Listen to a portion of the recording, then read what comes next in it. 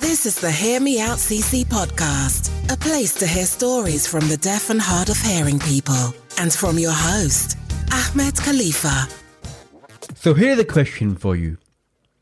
Which is better, sign language or the oral spoken languages? If they are facing each other in a battle, who would win in terms of the one that has more benefit, more advantages, more power? It's quite tricky, isn't it? So I just thought, why don't we dissect it down and see what benefit has one language has and what benefit does the other one have. I've got a separate piece of video that focuses on the benefits of sign languages overall. It's slightly different to that. You can check it out in the description. But I just want to go on a head-to-head battle on sign languages versus oral languages.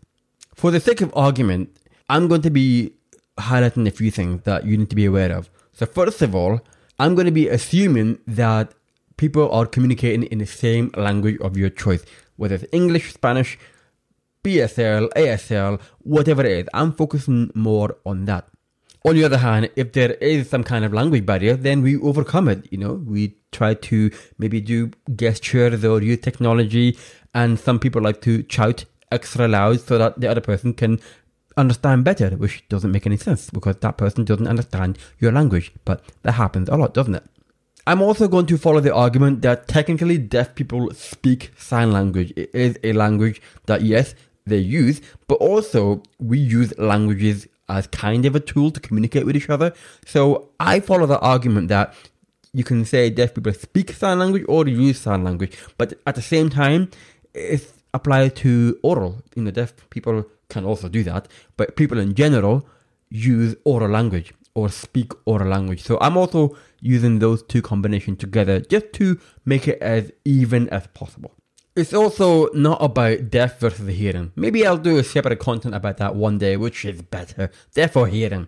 It's not about that. It's really just focusing on the two language types, if you like. And let's go on a head-to-head battle. Don't forget, if you want to support this channel, you can do that by becoming a patron of this channel. And you can do that by joining my Patreon page. Link in the description. You can find all the information there. Even if you can't do that, I would really appreciate it if you support this by subscribing, liking, following, whatever you're doing, whatever platform you're on. If you could do that, it would really mean a lot to me too. So let's start off with the spoken languages, oral languages, and I want to start off with point 1, 2, and 3. They kind of interlink together. And that is, number 1, it is more common across the world. It is more, quote, acceptable and widely recognized in various institutions. And it is also less oppressed and encouraged more in various environments.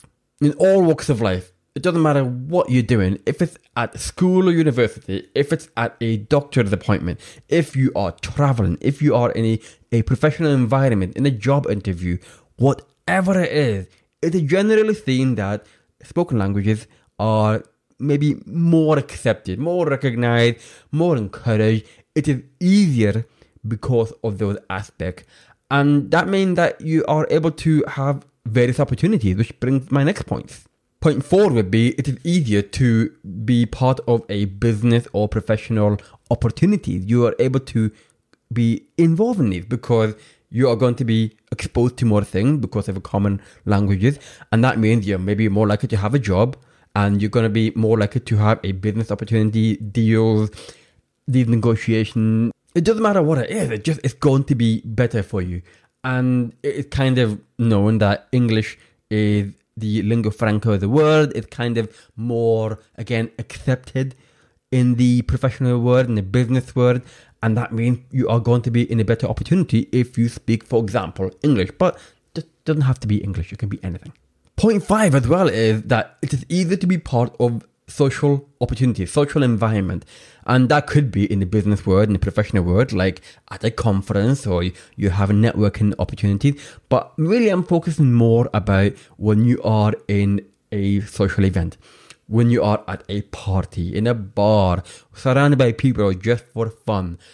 Most likely, people will be speaking in oral languages, which means that you get that benefit. If you have that on your toolkit, then you're going to be able to connect with people more, have a relationship with them more, because it's easy to communicate and you are going to be part of those social events. Point 6 is that there are more educational resources in oral languages, and that includes online or offline.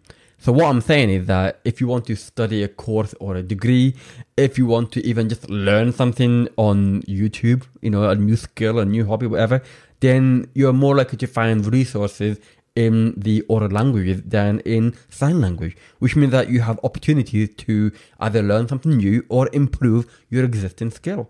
Point 7, kind of similar, you have more entertainment resources online and offline. And that, again, includes YouTube, but think about other places like Netflix and stuff. Now, provided they're captioned, then that's a way of overcoming it. But if we ignore the caption side, it's very obvious that the high majority of entertainment resources are oral.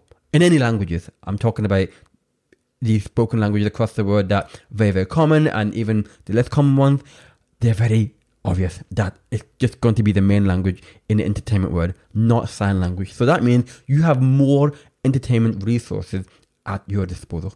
It's easier to communicate when you are multitasking. So I don't really believe in multitasking. I think it's a kind of a fraud. People think that I'm good at multitasking. Technically, the brain is not capable of doing more than one thing at once. That aside, what I'm saying is those little things, like if you are lifting something and you want to communicate, your hands are on the boxes and you're not going to sign when you are doing that, which is #deaf problem. But there are other things. For example, if you are playing video games, then your hands are on a controller, you're playing there. But people who are speaking orally, then you can do that. You can communicate and just have fun playing video games as well. Online, in terms of the online gaming, that's also an option. Or even side by side. Imagine that. If you're sitting beside someone and you are watching something or playing a game, then again, you can communicate and watch at the same time. So that's the advantage that oral languages have. And the last point in terms of what the oral languages have over sign language is that it is easier to communicate in the dark environment. Now, hopefully that doesn't happen a lot, but you can imagine when people create like an ambience in a bar or a restaurant, they want to just dim the lights a bit just to create that mood. But even in other places, like when you have video calls and there are poor lighting, but it doesn't really stop people, does it? Because you can still communicate orally, whereas if it's dark and you can't see the person signing, that's a bit of a problem. So that is another thing that oral language has over sign language. Oh, that's a tough one, isn't it? After round one, it seems like oral languages is better, has more things going for it, and it will beat sign languages hands down, no pun intended. But what about sign language? What thing that they have over oral languages? Maybe there are things there that will beat oral languages in. Well, there are actually, and I'm going to go over 10 points. The first point for sign language is that it is easier to communicate in silence, or if you're in quiet environment and you need to be quieter. Imagine in places like a library or museums, anywhere that is actually encouraged to be quiet, you can communicate in full flow and be able to understand everything if you're communicating in sign language. That's pretty cool. At the same time, it is easier to communicate in a very noisy environment. I struggle with this all the time, is that when you're trying to communicate with someone in somewhere noisy, like a restaurant, crowded room, bar with music, annoying music, pumping out loud, it's very hard for me to communicate. But when you're communicating sign language, that doesn't stop you. Noisy environment is fine. You've got that, but you can communicate smoothly if you are doing that in sign language. That is also pretty cool. It is also easy to communicate in the more unusual environment. So for example, through the window, you can do that. Across the room, maybe while you are eating, you don't have to watch your mouth being all full. Underwater, or maybe in space. I mean, you can kind of do that. You can communicate in all of these environments and it will be fine. Because sign language is less common, it's easier to communicate in secret. That's something that a few of my deaf friends have said. It's like, yeah, we can just be discreet and just sign in secret. Hopefully, people don't understand you, but most likely, people will understand you because it is less common. I'm not saying nobody does, but you've got that upper hand a little bit so that you can communicate and just be discreet. Point 5 is that it is more unique and it stands out more. And there's something special about that. It's different. It's something that you can be proud of because it's not something that is very, very common. It's part of you. It's your identity and maybe identity of a minority group, which means even more proud. You want to preserve it and protect it. And you're just so proud of it. And that's also really cool as well. It's different, isn't it? People don't really see it all the time because it's less common. And when you see it, people are wowed by it and it's quite amazing to see. But that is also a good thing. Point 6, it is easier to overcome language barriers by using gestures or even just adjusting the signs that people use. So for example, if trying to communicate with someone and one person has a sign for a car, it's different, and another person has a sign for a car that's different, well, I think people understand that if you imitate the steering wheel, then you kind of understand that you're talking about car. And that's the kind of thing that is pretty cool because in other languages, if you're trying to translate cars in many languages, then it's not going to be the same. There are some maybe similar, but in general, it would be very, very different. So that's quite cool because you'll be able to understand each other even if you don't communicate in the same sign language. But of course, it doesn't mean that you understand everything. Caveat that because I don't want people to assume that all languages are the same. No, there's no such thing as a universal language. You'll be able to overcome certain things and understand certain things, but it's not going to be completely perfect. It's just easier to adapt to the situation. Point 8, and this is a big thing I feel like, when you're communicating with someone, and if you do that in sign language, people are more attentive. You are focused one-on-one and you are listening as such because you're just focusing on each other communicating because you kind of have to. You're forced into it, but at the same time, it's a really nice thing to do. It's a good gesture. It's a good body language to have compared to people who are speaking orally. Yeah, you can do that as well, but a lot of the time people can be distracted or get their phone and just communicate while they're on the phone, and that's a bit rude at times, or they just turn their back to you and that's not great either. You know, that's not really a great body language, but if you're signing to each other, you are more attentive to each other as well. Point 9 is that when you are at a conference and the language will be sign language, and if you understand international sign language, which is a separate thing, then that removes exclusions at conferences and professional environments. Compared to when you are in other languages, you have to know that language, and if you don't, then you don't have any other option. Hopefully it will be translated, but more often than not, they're not. But international sign language is something that people are learning, and again, it's not a universal sign language. It's just another language that is really focused on those kind of environments. I'll do a content about that another time, but really that really helps to remove exclusions and get everyone together to understand the topic at hand. Finally, at point 10, it's a bit of a cheeky one, but screw it. You can avoid phone calls if you are deaf and or only communicate in sign language. Now, of course, you can overcome that with video calls, but really, how many industries use video calls all the time? I'm talking like banks and utility companies and insurance. They don't do that unless you go down a specific route. That's not very common.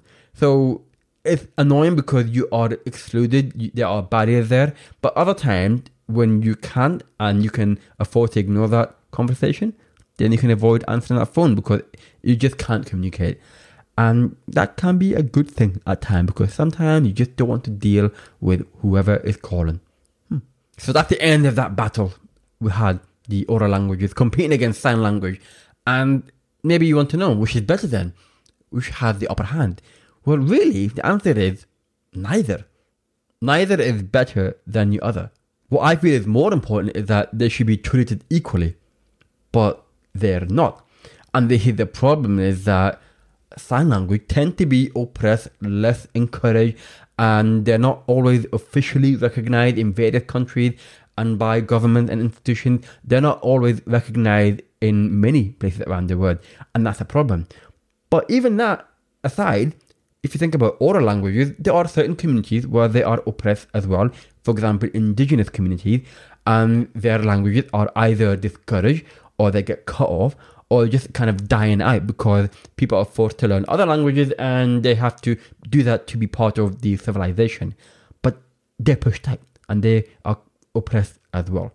So even though I tend to focus a lot on sign language being oppressed and that should be encouraged more, it applies to any languages where it has a community of people, they depend on it, it has history, it has culture behind it, proud history as well, and it tends to be cut off from the society, and that's not good enough. So it's not about which is better and which has the upper hand. It's all about making sure that they are equal and everyone has an equal opportunity to be able to communicate however they want. But there are ways to go over that communication barrier. It doesn't matter where you are. If you are going to be in a situation where you're communicating with someone, you will have communication barrier. And that's just always going to exist when you are traveling for business or pleasure. But they should be equal. What do you think? Because I think it makes sense to me. So let me know in a comment. I'd love to hear your thoughts. And while you're at it, don't forget to do everything that is necessary. Like, subscribe, follow, whatever it is you're doing. It would really mean a lot to me. But let me know your thoughts too. In the meantime, I will speak to you again soon. Take care. Thank you for listening to the Hear Me Out CC podcast, courtesy of HearMeOutCC.com.